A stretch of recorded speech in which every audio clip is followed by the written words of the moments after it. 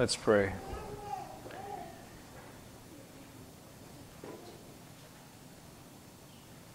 Father, your Son told us, if we being evil know how to give good gifts to our children, how much more will you give the Holy Spirit to those who ask? Father, I need to be empowered, filled with your Spirit to preach with power, not of my own, but yours.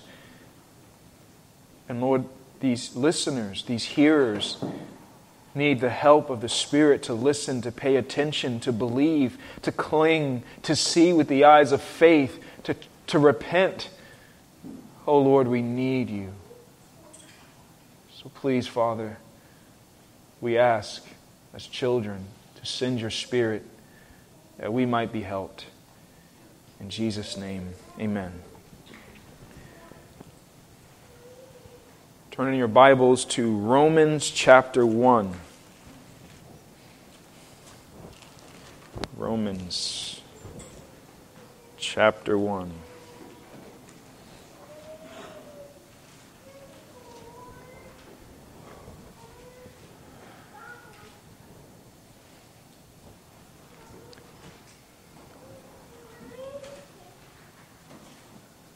We'll start with verse 1 and read through verse 7. Paul, a slave of Christ Jesus, called to be an apostle, set apart for the gospel of God, which he promised beforehand through his prophets in the Holy Scriptures concerning his Son, who was descended from David according to the flesh and was declared to be the Son of God in power, according to the Spirit of holiness, by his resurrection from the dead, Jesus Christ our Lord, through whom we have received grace and apostleship to bring about the obedience of faith for the sake of his name among all the nations, including you who are called to belong to Jesus Christ. To all those in Rome who are loved by God and called to be saints, grace to you and peace from God our Father and the Lord Jesus Christ. To the loved and called of God is what this message is titled. And what we just read, you see a bit of a step. It begins with the author of this message, Paul, the slave of Christ. And then it moves into the message itself, that this is the gospel, this message that was promised beforehand through the prophets in the Scriptures. And the focus of this message, the focus of this gospel is concerning the Son. And who is the Son? Well, he is both man, descended from David according to the flesh, and he's God, declared to be the Son of God in power, according to the Spirit of holiness, by his resurrection from the dead. And then we're told about the purpose. The purpose of this message is to bring about the obedience of faith for the sake of his name among all the nations, including you. And now Paul concludes this introduction with the audience to all those in Rome who are loved by God and called to be saints. To all those in Rome. Now, the church. The church is the collective gathering, the huge number of all people throughout all ages who have loved God, who have trusted in God, who have clung to the promises of the coming Messiah, or witnessed the present Messiah, or we look back to the Messiah who came. This is the collective number of all the called out ones. This is the universal church. But Paul is not writing a letter to the universal church. I mean, you see it right there, right? In verse 7. To all those where? In Rome. He's not writing to Christians in general. He is writing to specific saints who are in Rome. Well, what does this teach us? There is the universal church and there is the local church. Paul believed in the local church. He wrote letters to certain communities of believers in certain cities. And maybe you do this when you have to write something and you don't want to have to rewrite it. What do we do with our computers or with our cell phones? We copy and what? And we paste, right? It's very helpful when I'm getting a message from Kelvin from WhatsApp and I copy and paste. Well, that's not what Paul did.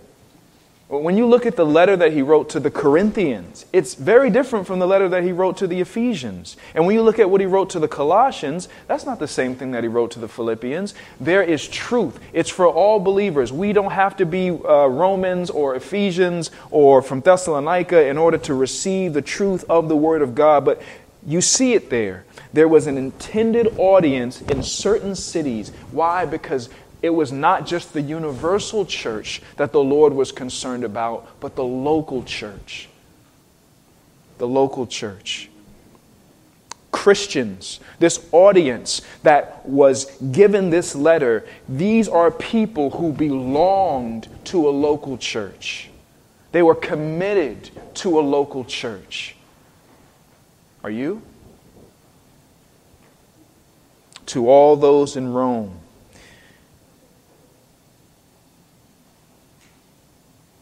Have you begun to smell the aroma in the air lately? Things are changing more and more all around us. And one of the things that stands out in our day and time is the complete lack of commitment in people. Have you seen it? I looked it up that the average amount of time that someone, millennials typically, but not just them, whose average amount of time they spend at a job, 2.5 years. And that's on the high side. Months to maybe a year. As opposed to those who are in their 50s and 60s and they spend decades at a job. You see a huge contrast, a lack of commitment. But it's not just when it comes to employment. It's also when it comes to what are you going to study in school? I'm going to try this, not that. I'm going to try this, I'm not that. There's just a lack of commitment, a lack of settling and sticking. And you see it in relationships. People just dispose of one another. They throw away relationships. It's just not worth it. I mean, we live in a time where people will block you, cancel you, and cut you off if you disagree with them about a vaccine or a mask or the wrong political party or whatever. Relationships where people used to fight for them and endure and stick it out. Remember, there was a time when people thought it was worth it to put up with what comes for the sake of the relationship, for the sake of the person. But you look around now and people just dispose of one another like paper plates. And this lack of commitment finds itself even in our hearts at times. I mean, have you found in your relationships where someone has cut you off, family member, a friend, for some small matter, and you look back and you say, was there nothing worth keeping in this relationship? Or have you done that to someone else? Have you been tempted to do that? We are facing an epidemic, a pandemic of a lack of commitment. And the local church will test yours and mine. It will test our commitment level, won't it? I mean, let's shoot straight. Let me ask you this, as I ask myself, as our brother talked about the double-edged sword, just how committed are you to the local church? It doesn't have to be this church, whatever church you are a part of. And I don't mean your commitment to the universal church. And I don't mean your commitment to your ministry or to evangelism. But how committed are you to the local church? This community of individual, unique people in an area that you have aligned yourself to, as it says in Colossians, to be considered one of us. Just how committed are you to the local church? Not so long ago, I took my two oldest sons to Texarkana. Y'all know about the trip. We got to go see Russell and them. And on the way back, we were talking about dating versus courtship. My sons wanted a definition. And I said, well, basically, it's kind of like an experiment, a science experiment where two people say, okay, we're going to try this out, no real direction, we're just going to see how it goes. But if someone does something that the other one doesn't like, so long. That is, unfortunately, the way some people, many people in our day, treat the local church. Someone offends them, they're gone. No opportunity to work it out. No opportunity to forgive or be forgiven. No opportunity to repent or to work or to talk it out. No word, no notice, no farewell. They just leave. And what is this? This reveals the heart of the person. We're not talking about heresy. We're not talking about immorality. We're talking about offenses that arise and a lack of commitment to work it out. How committed are you to the local church? Think of those in Rome as they were facing the persecution and they're dealing with all of these Jews and Gentiles, all the difficulty, the rich, the poor, the slave, the master, they're all gathered together, people from different backgrounds, and you're going to have issues. And they had to work it out. How's your attendance to the meetings? Here's a question. How easy is it for you to make an excuse to not attend a meeting? And you may say, hey, but I have so many things to do. I have things going on in my life. I'm busy here, there. Trust me, I understand. I just don't have time. Fair enough. But parents, think about this. You have a 16-year-old son or daughter, and they started their first job. You're so proud of them. They're about to start getting in their minds, money doesn't grow on trees, right? They got to work for it. They may not be so quick to spend it on this and that. And they're starting their job, and they're excited about it. And, okay, you got their uniform for them, and everything is good. And you go in their room, and they're in bed, and you're like, hey, what are you doing? Oh, I called in. Well, why? I was tired. Traffic is rough. I got a lot on my mind. I got a headache. I mean, how many of you parents would say, that's cool, stay in bed? You say, get up out that bed. This is not how you learn responsibility. You got to push through. Well, when it comes to the local church, would you allow your child's excuses for the job? Are those the same excuses you make for not coming to a meeting? There are athletes who wouldn't think to miss a practice or a game. There are employees who have perfect attendance. There are students who wouldn't dare to think of missing a class. But when it comes to the local church, it seems like this commitment level is missing. Is this you? If so, what does this communicate?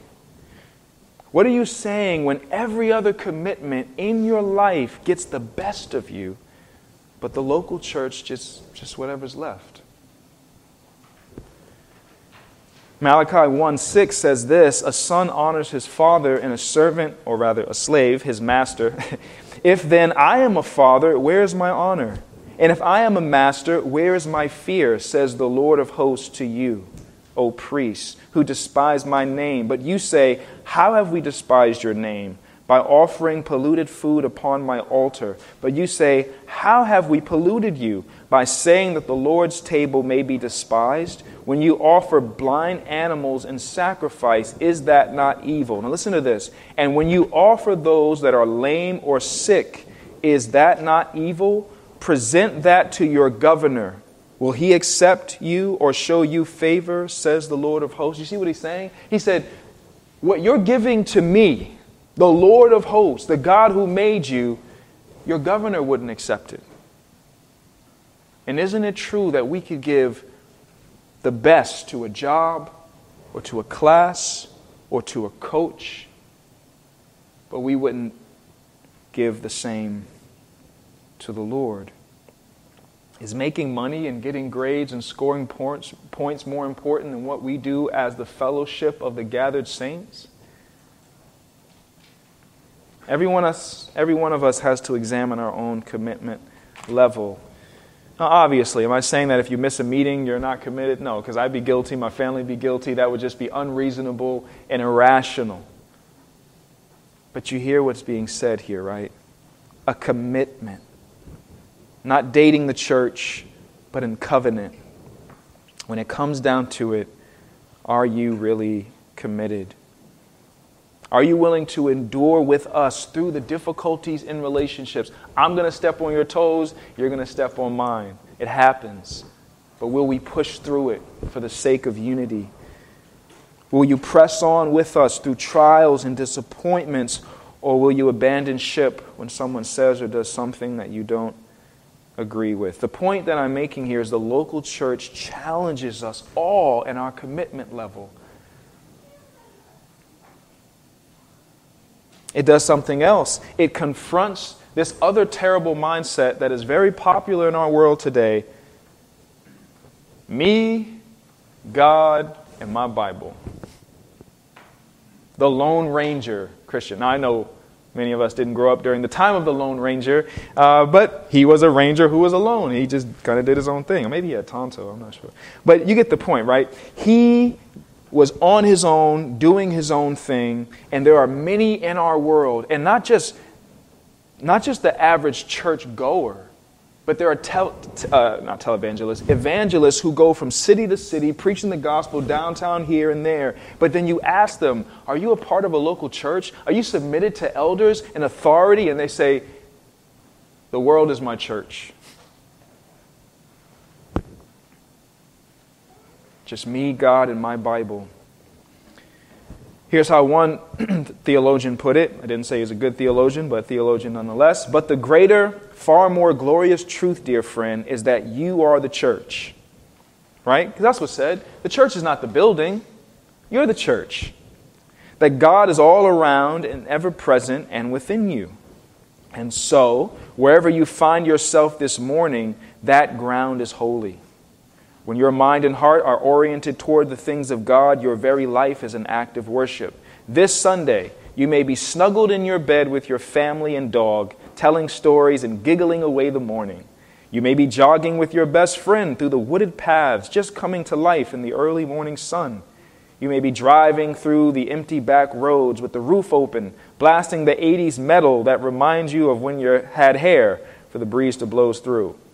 You might be having breakfast with friends, giving thanks for life and family in the day. You might be in the garden, your knees pressed to the damp soil, smelling the leaves just popping up through the ground. These places are all sacred. They are waiting sanctuaries for God to be seen and heard and experienced. Is this true? I mean, you can have church wherever you are because you're the church. You take the church with you. So there you are, the sky's before you. You're in a deer blind waiting to get some food for your family, and there you are experiencing church. It's a very common mindset. But is it right? Is it biblical? Well, let me confront this mindset with this reality.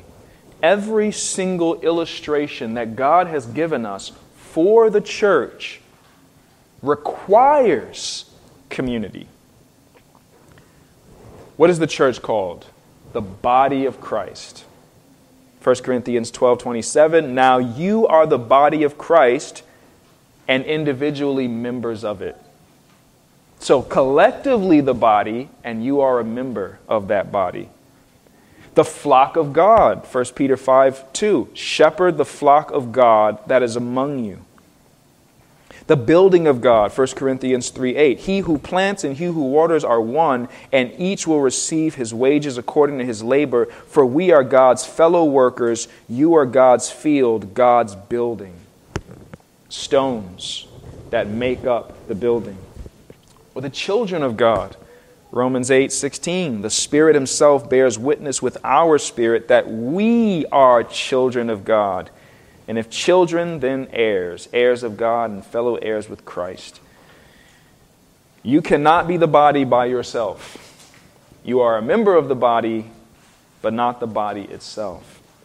You may be a hand, you may be an ear, but the body is made up of how many members? Many members. You cannot be the flock of God by yourself. You may be one of the sheep, but you don't make up the whole flock. You cannot be the building by yourself. Again, you may be one of the stones, or you may be a window. What about the bride of Christ? Well, here's a question. Does God have multiple brides? No. How many brides does Christ have? One bride. And we collectively make up the bride of Christ. It's not, well, there's a bride of Christ over there and a bride of Christ over here. We collectively make up the bride of Christ as the universal church functioning in local churches.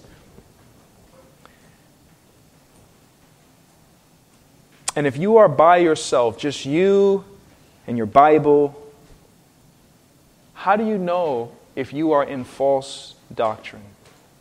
How do you know if you have started to embrace heresy, dangerous teachings, dangerous theologies? How do you know this if there's no one, no community for you to talk to and wrestle with things through? You know, the more that we operate in this community, the more we hear one another. When we come to prayer meetings and you begin to pray, the more we can hear what you think and how you pray. And if there's something that's off, here you have the collective Spirit-led wisdom of the church to say, you know, brother, I heard you say this, and I just wanted to ask you, what do you mean by that? Because it sounded like this. Oh, thank you, because I was going that way and I thought it was right. But here the church is able to keep us in sound teaching. How do people fall away from the faith? It's a pattern. It's a slow fade. They begin to come to less and less meetings. They begin to isolate themselves, separate themselves. How do people get mixed up with Hebrew Israelites? How do people who once belonged to a solid and sound church begin to embrace Roman Catholicism? How does that happen? And you read their testimonies, you read their stories, you hear the accounts. Some of you know these kind of people personally, and it's always the same thing. They begin to come less and less. They begin to be involved less and less. They pull back, and then the enemy begins to do damage on their minds. Why do we look in mirrors? I was looking in a mirror this morning. Why do we do that? Because there might be something wrong, right? And you don't want to come to church with gook and stuff in your eyes, right? Because you don't want to do that. You don't want to have sleep and stuff. You want to wash your face and make sure that everything is right. Your hair is right. Well, we serve as mirrors for one another. We help one another to make sure that you're thinking right about God, that you're handling God's word correctly, that you're looking at life accurately, because we have a tendency to be unbalanced, don't we? We tend to one side or the other, too strict or too lax. Legalism, antinomianism, lawlessness. And here's the church to help us together, not just the pastor, the church, all of you, individually, members of this body, we help to keep one another straight. The local church is necessary in this. We've had some very strange beliefs come through our church. People who have come in saying some very strange things, and we found every single one, to the man, was not committed to a local church. But it's not just doctrine. What did Paul say? For Timothy to watch his doctrine and what else? His life closely. See, you could have great theology and terrible life.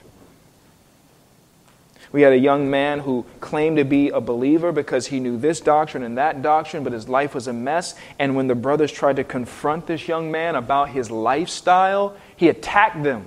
Why? Because he had the mindset, as long as I know these things, I'm not accountable to anybody. We had another young man come through who wanted to make a very bad decision and said, well, let's bring this to the church so that they can all be involved in judging according to the Word of God. And what did that young man do? He left the church rather than submit to the wisdom of the church. Why? Because this dangerous mindset of a lack of commitment, a lack of accountability to the church. I don't need them. I got the Spirit. I got my Bible. Me and God, we're good to go. Are you an independent Christian? Bouncing from church to church? Listen, you got to make sure you find the right one. But this was written to the church in Rome because it was important to be committed to the local church. And brothers and sisters, this is how you know that God has given you gifts. I mean, how do you know if you have the gift of helps? Because in the local church, when you seek to walk in that way and love the believers by helping them, the people are helped and they can confirm it. And it's encouraging because you have this testimony. The Spirit of God has given me this, and I see it at work in the lives of people. But nowadays, people just raise themselves up. They appoint themselves, and it's unhealthy. But what does the Scripture say? Why did the Spirit of God give us the gifts of the Spirit in the first place? According to 1 Corinthians 12:7, to each is given the manifestation of the Spirit. Why? For the common good. We weren't given gifts for ourselves. We were given gifts for one another. And how can we do the one another's if we're alone?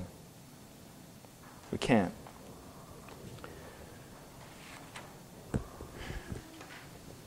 Two more things about this before we move on. With the rise of COVID and churches shutting down, the rise in listening to online sermons has grown. And praise God for online sermons.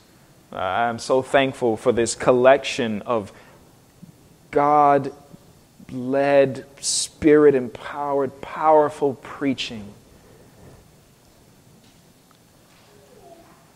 But some people think because they listen to John MacArthur every week that he's their pastor. Imagine this. You watch your favorite TV show. I mean, growing up, we used to watch things like Family Matters and Full House and stuff like that. Imagine if I'm watching this show and I'm like, that's my dad. I watch him every week. It would be laughter. But think of the madness to say, that's my pastor. I listen to him every week. He doesn't know you and you don't know him. You don't know his life. He doesn't know yours. And again, I know this is not y'all because y'all are here, but for the sake of saying it, right? Another thing, social media is not your church. There's this thing where people they grab a Bible, they got a camera, and they have followers, and they think, this is my church. Social media is not your church, and the online preacher is not your pastor. We have to have an attitude of commitment. And it's hard work to be the church. Living among one another is hard. Forgiving one another is hard. Asking others to forgive you is hard. And if you have the mindset, if you offend me, I mark you as the one who offended me, and I'm never going to forget it. I'm always going to walk around you with tiptoes because you did that thing that one time.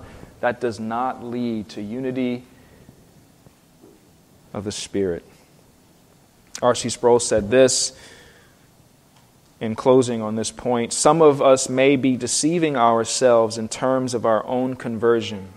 We may claim to be Christians, but if we love Christ, how can we despise His bride? How can we consistently and persistently absent ourselves from that which He has called us to join, His visible church? I offer a sober warning to those who are doing this. You may, in fact, be deluding yourself about the state of your soul. The audience was the local church in Rome, and these were people who were committed to one another for the sake of Christ. But what else is true about these people? To all those in Rome who are, what does it say? Loved by God. Now, you may say, to all those are loved by God, isn't everybody? And that makes it sound like everybody's not loved by God. To those who are loved by God, I mean, John 3:16 says, for God so loved who? The world. The world. So what is this business about those who are loved by God? And think of what Jesus said in the Sermon on the Mount from Matthew 5:43. You have heard that it was said, you shall love your neighbor and hate your enemy. But I say to you, love your enemies and pray for those who persecute you, so that you may be your sons of your Father who is in heaven. For he makes his sun rise on the evil and on the good, and sends rain on the just and on the unjust. You see what's happening here, right? He's saying God loves his enemies. So if you would be sons of the Father and daughters of the Father, then you should look like your Father and love your enemies. It's a test of our salvation. Do we love our enemies? Because God does. And how does God do it? He makes his sun rise on the evil and the good. He sends rain on the just and the unjust. For if you love those who love you, what reward do you have? Do not even the tax collectors do the same? And if you greet only your brothers, what more are you doing than others? Do not even the Gentiles do the same? You therefore must be perfect as your heavenly Father is perfect. The context, of course, is loving enemies. So, if God loves his enemies, doesn't that mean that he loves everyone? So, does God love the Apostle Paul in the same way that he loves Nero? Does God love those in hell the same way he loves those in paradise? I mean, is there levels to this? Does God love everyone the exact same? To the same degree, in the same way.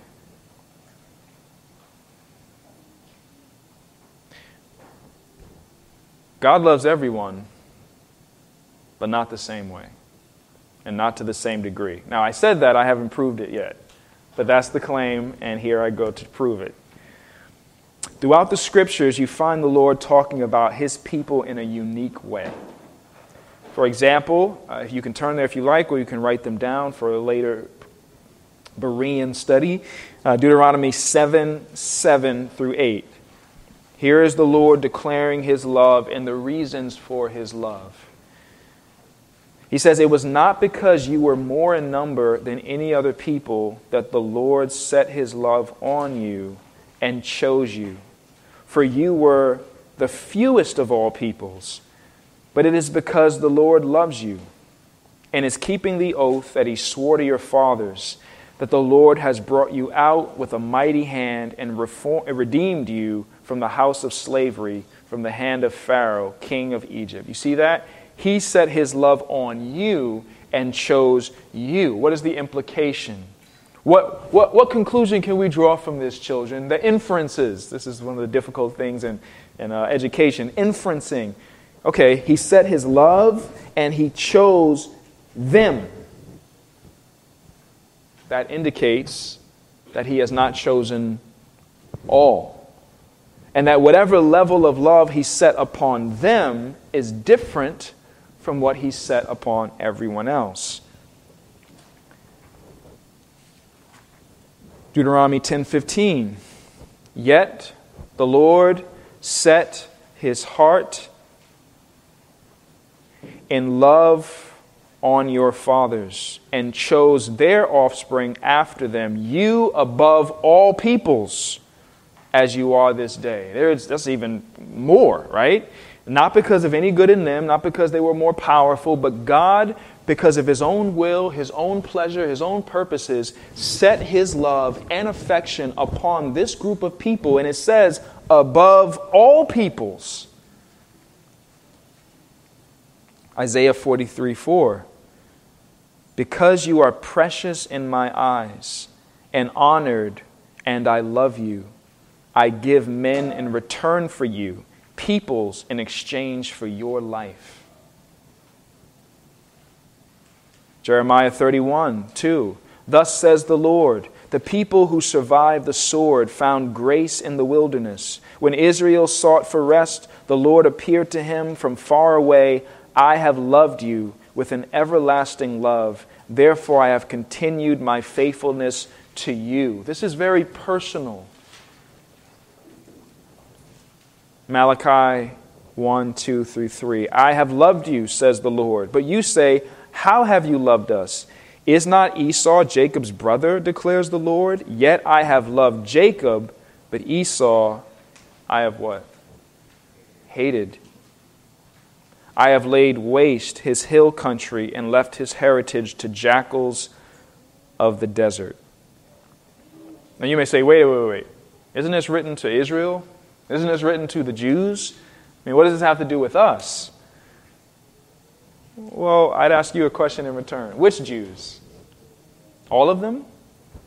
1 Corinthians 10:1 says, "For I do not want you to be unaware, brothers, that our fathers were all under the cloud, and all passed through the sea, and all were baptized into Moses in the cloud and in the sea, and all ate the same spiritual food, and all drank the same spiritual drink, for they drank from the spiritual rock that followed them, and the rock was Christ." These are the Israelites who were taken out of Egypt through the Red Sea, fed with manna, led by day in a pillar of cloud, at night with a pillar of fire, drank from the rock, that rock truly pointing to the fulfillment of the rock being Christ. They wandered in the wilderness. And what does it say? Nevertheless, with most of them, God was not pleased, for they were overthrown in most of them. So who are these Jews that the Lord loves so much? Galatians 6:14, "Far be it from me to boast, except in the cross of our Lord Jesus Christ, by which the world has been crucified to me, and I to the world. For neither circumcision counts for anything, nor uncircumcision, but a new creation. And as for all who walk by this rule," what rule? Salvation in Christ, faith in Christ. "Peace and mercy be upon them and upon the Israel of God."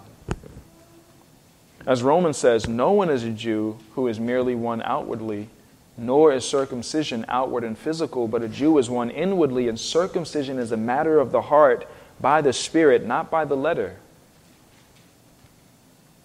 And Galatians 3:28, "There is neither Jew nor Greek, there is neither slave nor free, there is no male and female, for you are all one in Christ Jesus. And if you are Christ's, then you are Abraham's offspring, heirs according to the promise." Christian, do you realize that you are more of a Jew than those who are at the Western Wall right now? You are the true Jew. You are the true Israel. You are the true people of God. So those that God was talking to in the Old Testament, that they are precious in His sight and that He has loved them, this is the remnant. This is the elect. These are the believers. This is the people of God. You are an Israelite not because of your DNA or Ancestry.com, but because of adoption and regeneration. And when we look in the New Testament, we find the same language. Again, we're talking about, does God love all the same? Because the language of this verse says, to those who are in Rome, who are loved by God. John 14:21, listen to the Lord Jesus. He says, "Whoever has my commandments and keeps them, he it is who loves me.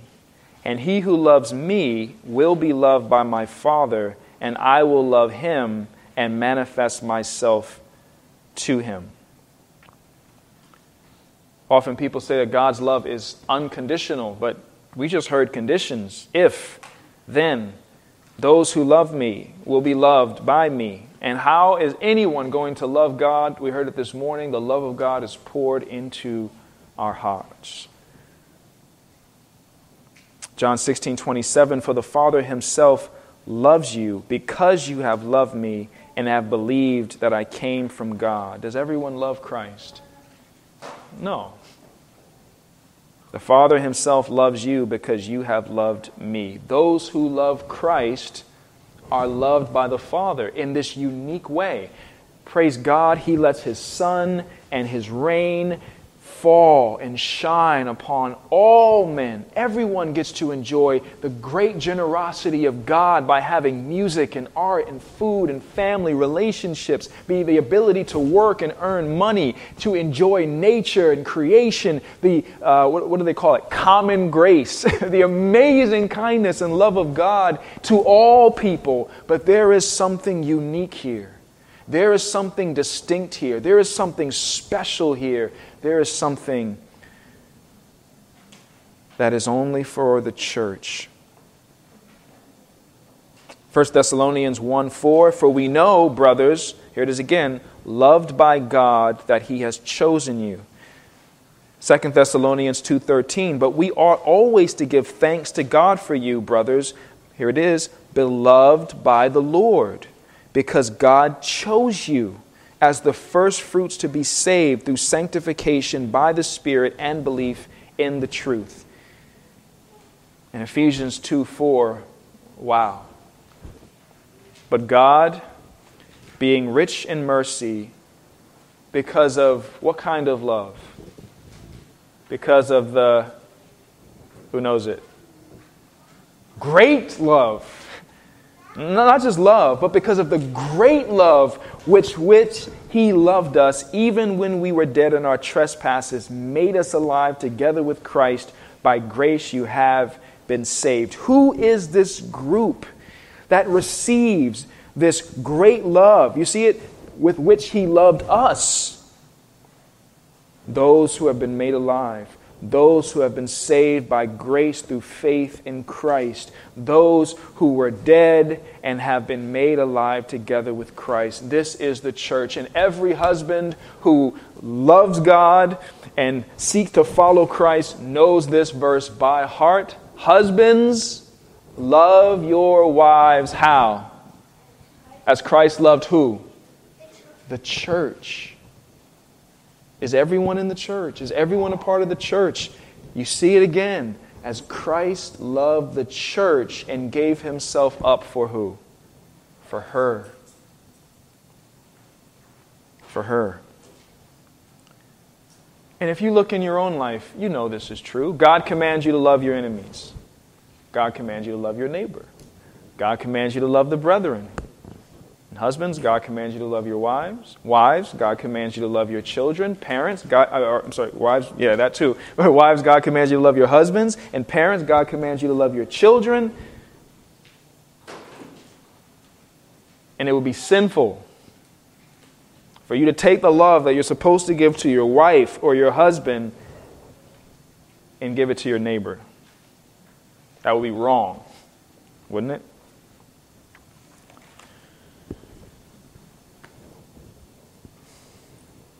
You immediately feel the distinctions. It's like what Jesus said when He said, the only way you can be my disciple is if you hate your father and your mother and even your own life. Well, what does He mean? Does He mean that you're supposed to have a hatred when He says don't hate your enemy? You can hate your father, your mother? What is the point of that? He's saying the level of love that you're supposed to have for the Lord makes the love that you have for your parents look like hatred in comparison. Likewise, God loves you, Christian, with a unique and a special and a glorious love that is only for those who are His, for His bride, for His children, for His chosen saints. How much does God love you? John 15:9, as the Father has loved me, Jesus says, so have I loved you. Abide in my love. John 17:25, O righteous Father, even though the world does not know you, I know you, and these know that you have sent me. I made known to them your name, and I will continue to make it known, that the love with which you have loved me may be in them, and I in them. What is He saying? The love that the Father had with the Son. This eternal love, this perfect love, this infinite love, this divine love, the Lord God, the triune God says, that's how I love you, Christian. It's amazing. And this love is so great, so powerful. I mean, does it still amaze you? Have we gotten used to these truths that it doesn't knock us off our feet anymore?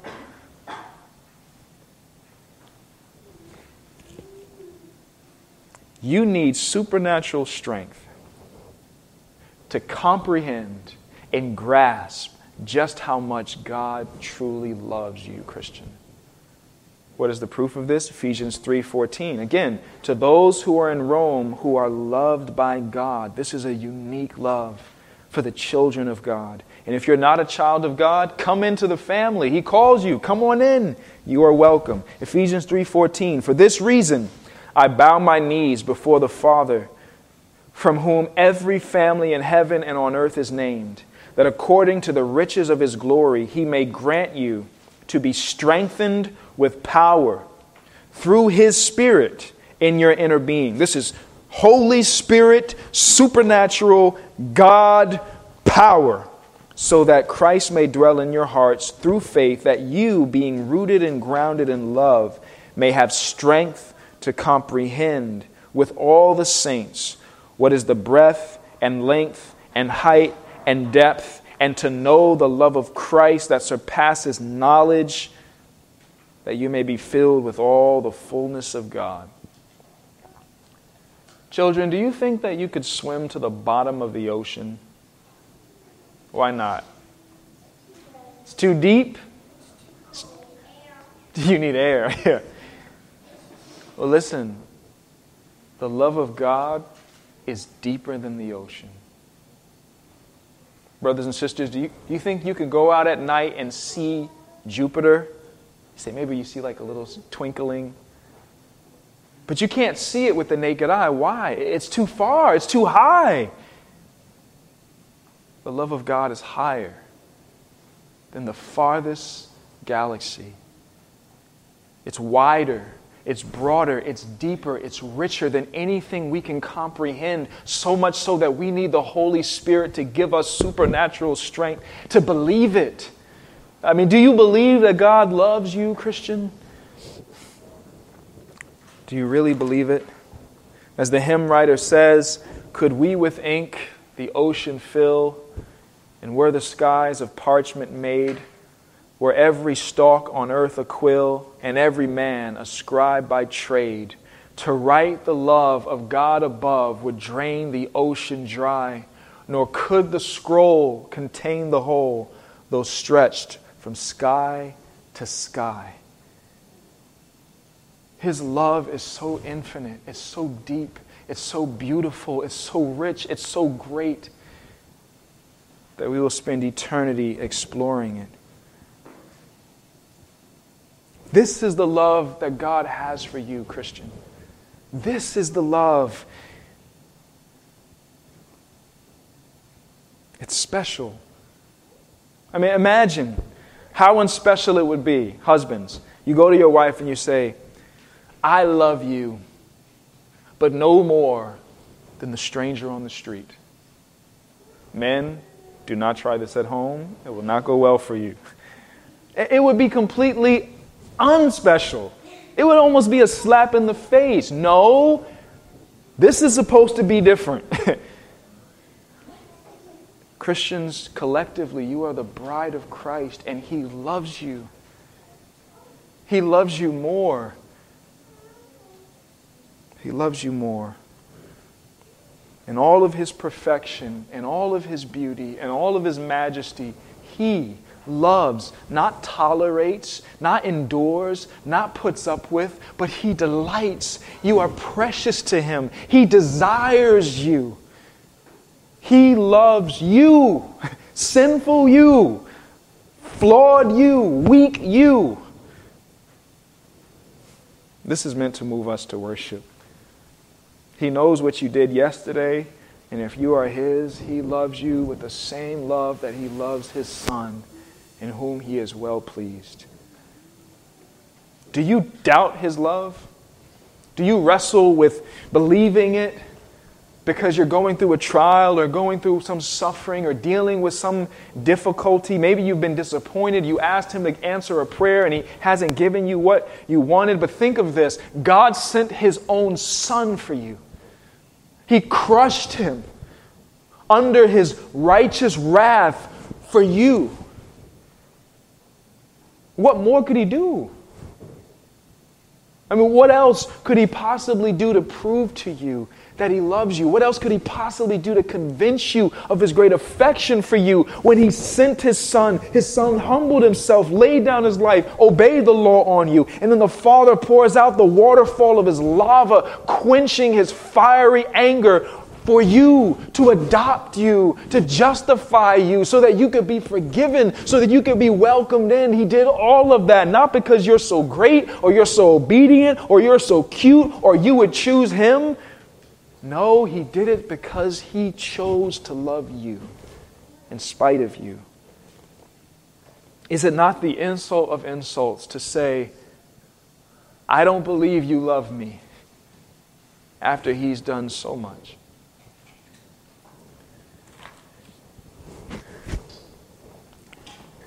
Well, lastly, this morning, not only to those who are in Rome, to those who are loved by God, but to those who are called to be saints, to those who are called to belong to Jesus Christ, called. And again, doesn't God call everyone to be saints? Isaiah 45:22, turn to me and be saved, all the ends of the earth. Isn't that a call? It is a call. From God to who? Everybody. Ezekiel 33:11, say to them, as I live, declares the Lord, God, I have no pleasure in the death of the wicked, but that the wicked turn from his way and live. Turn back from your evil ways. For why will you die, O house of Israel? There it is again. There's another call from God. Oh, we heard it this morning, Matthew 11:28. Come to me, all who labor and are heavy laden, and I will give you rest. Take my yoke upon you and learn from me, for I am gentle and lowly in heart, and you will find rest for your souls. For my yoke is easy and my burden is light. And the book of Revelation ends with a call. The Spirit and the bride say what? Come. And let the one who hears say, come. And let the one who is thirsty come. Let the one who desires take the water of life without price. Isn't this a calling for all men and all women and all children to come and belong and believe? It is. Doesn't God call all men to repent and believe in his Son? He does. So what is Paul saying here? To all those in Rome who are loved by God and called to be saints. Is it God calls everyone and some just don't answer the phone? I mean, is that what's happening here? Is it true that God wants everyone to come to him, but he just doesn't have the power to make them come, or he's unwilling to do anything about it? The will of man is too strong for God to overstep. One pastor put it this way: even though he already knows most of mankind will reject him, he doesn't give up on any of us until we take our last breath. It's almost as if he's hoping to be surprised by someone he hadn't planned for. Is that true? Is God hoping that people will choose him? Is he standing on the side of the road just begging people, come on, please believe in me, please believe in me, but people are just ignoring him and he just doesn't have power to do anything about it? We're talking about the true and living God, the King of glory. We're talking about the same God who called this entire universe into being by the word of his power. And he upholds this world by the word of his power. We're talking about the same God who caused the Red Sea to split and become dry ground. And when scriptures speak about the voice of God, it is a glorious thing. Job 37:3, under the whole heavens he lets it go, and his lightning to the corners of the earth. After it his voice roars. He thunders with his majestic voice, and he does not restrain the lightning when his voice is heard. Do you obey his voice? Psalm 68:32, O kingdoms of the earth, sing to God, sing praises to the Lord, to him who rides in the heavens, the ancient heavens. Behold, he sends out his voice, his mighty voice. Psalm 46:6, the nations rage, the kingdoms totter, he utters his voice, the earth melts. And Psalm 29:3-9, just this amazing collection of passages about the voice of the Lord. The voice of the Lord is over the waters. The God of glory thunders. The Lord over many waters. The voice of the Lord is powerful. The voice of the Lord is full of majesty. The voice of the Lord breaks the cedars. The Lord breaks the cedars of Lebanon. He makes Lebanon to skip like a calf and Sirion like a young wild ox. The voice of the Lord flashes forth flames of fire. The voice of the Lord shakes the wilderness. The Lord shakes the wilderness of Kadesh. I mean, does this sound like a weak and powerless God to you? His voice is powerful. And Psalm 115 says, our God is in the heavens. He does all that He pleases. Psalm 135:6 says, whatever the Lord pleases, He does in heaven and on earth, in the sea and all the deep. Are we to believe that the Almighty King of Kings sees men and He wants them to come to Him, but He is powerless to make it happen? No, when men think that they can run from God like Jonah, He sends storms to bring them back. When sinners think that they can fight against God like Saul, He knocks them to the ground and says, you will be mine. I mean, did Lazarus have a choice to stay in the tomb when the Lord Jesus said, come forth, Lazarus? Could He have said, nah, I don't think so? Obviously not. What is this call? This is the call of God's grace. It is a summons. This is not a scam likely call. Y'all get those calls, right? Scam likely. Maybe I'll answer it, maybe I won't. Maybe I feel like messing with a telemarketer today. You can do that if you want. That's not what this is. This is the summons of the King of Kings, who by His grace and by His Spirit and by His power says, come to me. And everyone who He calls with this call comes. You remember your life when you were running your own way, doing your own thing? You were resisting His grace. You were resisting His word. The gospel had been told to you. The Bible was available to you, but you had no interest. You had no mind for it. You didn't care about your soul or anything else. And then what happened? The gospel was preached. Was it a different gospel? No, it was the same one. But what happened? Something changed in you. The Word of God became alive. Was there another chapter added to it? Certainly not. Something happened. Something awakened. Your heart broke over your sin. Your eyes opened to see the glory of Christ and what He was worthy of. You saw life as it really is, reality. What was that? That was the Spirit of God giving you a heart of flesh rather than a heart of stone, because the heart of stone rejects God, but a heart of flesh embraces Him. The Spirit of God made you alive, opened you up, woke you up, gave you faith to the point where you called out to Him, what must I do to be saved? That is the call. And He calls and we come. That is what He's done.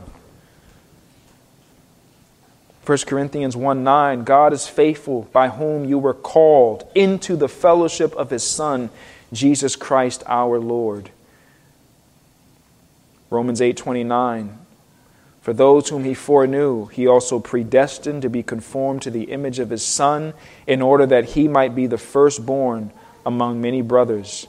And those whom He predestined, He also called. And those whom He called, He also justified. And those whom He justified, He also glorified. This is the call of God. Well, the last point is, what has He called you to do? What has He called you to be? He says that you were to all those in Rome who are loved by God and called to be what? Saints. Why did He call you? Not the wide call that goes out to all people, but people ignore it. No, this is the call that brought you in. Why did He bring you in? What does saint mean? It means set apart. You know what this is? This is like when a man is convinced that there's one woman for him, and he approaches that woman and says, will you spend the rest of your life with me?